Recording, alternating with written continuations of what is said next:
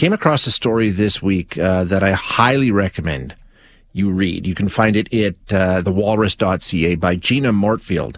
It's about our system of justice as it affects people in remand. Every day in this country, we have thousands and thousands and thousands of people in custody awaiting trial on charges that they haven't been convicted of. In fact, quite often the charges, not the majority, but close, don't lead to convictions. Okay. So thousands of people spend time behind bars waiting for court dates, and the wait keeps getting longer and longer. There's been some instances in Alberta where, people were released because they didn't get a timely trial. So it's not an ideal system. And those long waits come with tremendous risks, deadly risks. Suicide rates are much, much higher for this population of Canadians.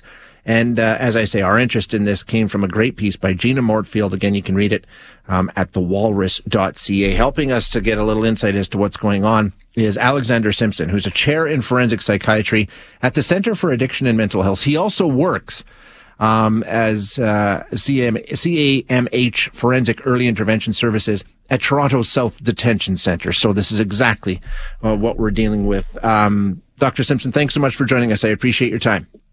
My pleasure. We're talking primarily about people that are waiting in custody. And I mean, it's a huge number, right? I mean, we literally have thousands and thousands and thousands of people in remand awaiting court dates. Correct. In provincial custody, it's the overwhelming majority of people detained are on remand. So as you said earlier, haven't been convicted of any offence. Some may be innocent, and others are awaiting conviction and sentence. But it's a rapidly turning over population. Often lengths of stay can be quite short, so it's a very unstable period in people's lives, a time of great legal and personal uncertainty. And with those kinds of conditions, like you say, a lot of people, a lot of uncertainty, things moving quickly, in some cases the wait's getting longer, all these sorts of things. It's not a pleasant existence for anybody, correct? No, that's correct. I mean, they've often been arrested. The point of arrest itself may be a crisis in their lives, but there may be a crisis leading up to that. So it's been a period when all has not been well, to put it mildly, and who then wind up in custody in a situation of great legal uncertainty, and depending. And it varies greatly across the country in terms of the quality of the facility that you're in, talking physical plant now. So the conditions may be quite good in some facilities and quite difficult in others. And this population, I mean, they've run into legal issues, so they've got that to deal with. But like you say, there's often conditions that led up to that moment in time. And one of them, or some of them in numerous cases, are mental health issues and substance abuse issues, right? That's pretty common in this population. Correct. Generally, internationally, the figure is about 15% of people coming into custody have a very significant mental health problem. So that's a diagnosis of a psychotic illness, bipolar disorder, or current major depression. But there's another group on top of that with less serious mental health disorders, and then there's about half the people coming into custody have significant drug and alcohol addiction or use disorders, and lifetime prevalence of those disorders is usually up over 80%. So it's a group with a lot of substance misuse problems and some very significant mental health problems. Now, I'm not the expert here, you are, but I'm pretty certain that those conditions that we're talking about only get exacerbated in the settings that we're talking about in the remand center, right? That's from what I said before. Actually, the answer to that is often no, because people are coming in a point of crisis.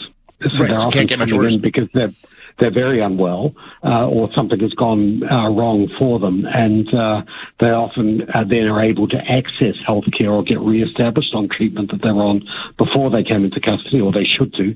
It's the responsibility of the health services in custodial settings to make sure that happens. And often people therefore settle down for a bit. They can't get access to the drugs and alcohol they were using in the community. It may be once they're over the withdrawal period, which often can be rough for the first few days after coming into custody, the addiction drive settles down. Now, that's problematic if you're abusing opiates, because as soon as you get back out again, you're at heightened risk of death if you resume your previous level of opioid use. So that emphasizes the instability. But the problem is if you have a serious mental illness, for instance, or actually for anyone who's marginally coping with homelessness and drug misuse also, is often what limited support you had in the community are further disrupted by the process of incarceration. So you're often going back to heightened difficulty or chaos or marginalization as a consequence of the incarceration as well. So, the response, the remand in custody, may feed further problems that make it harder to reintegrate. In terms of managing this and trying to deal with this, I mean, that's what you do. How is the system? How adequately do you think it's meeting the need?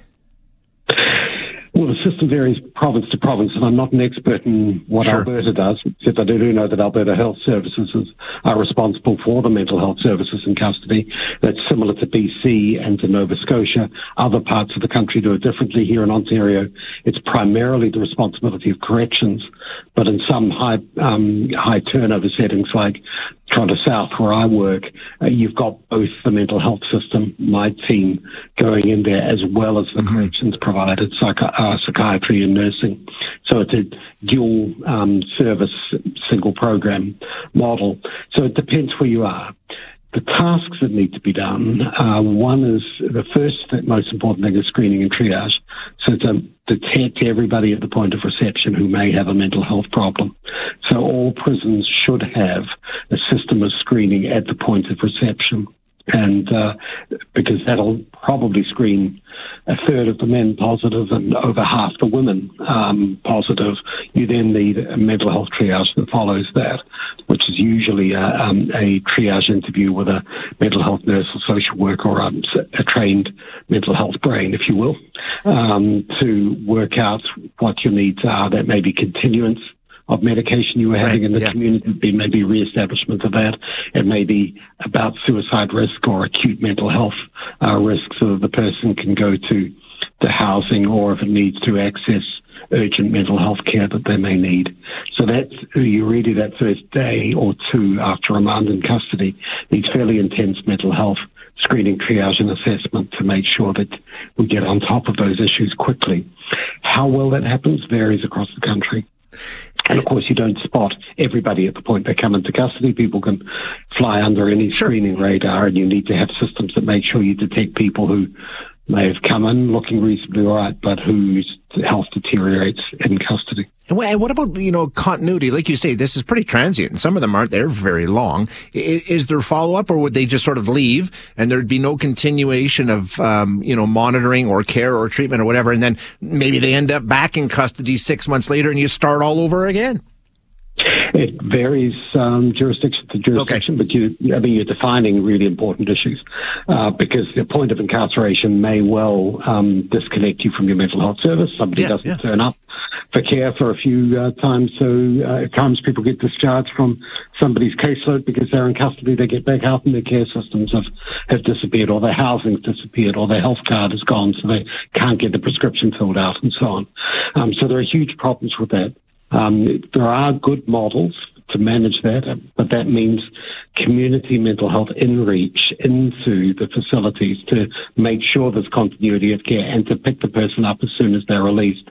But courts often release people directly from court or without consultation with health facilities, and we're chasing our tails to try and get people back into care. Here in Toronto, huge delays in getting access to specialist community mental health teams, so people are often struggling for months before they can get access to the levels of care they need, having come out of custody. Sure. And just as you describe, what we find predicts reincarceration is having a serious mental illness, being homeless, and the more ill you are at the last time we saw them in prison also predicts coming back, and most particularly crack cocaine and crystal methamphetamine, which are the real serious brain toxins in terms of undermining mental health and causing people to come into custody.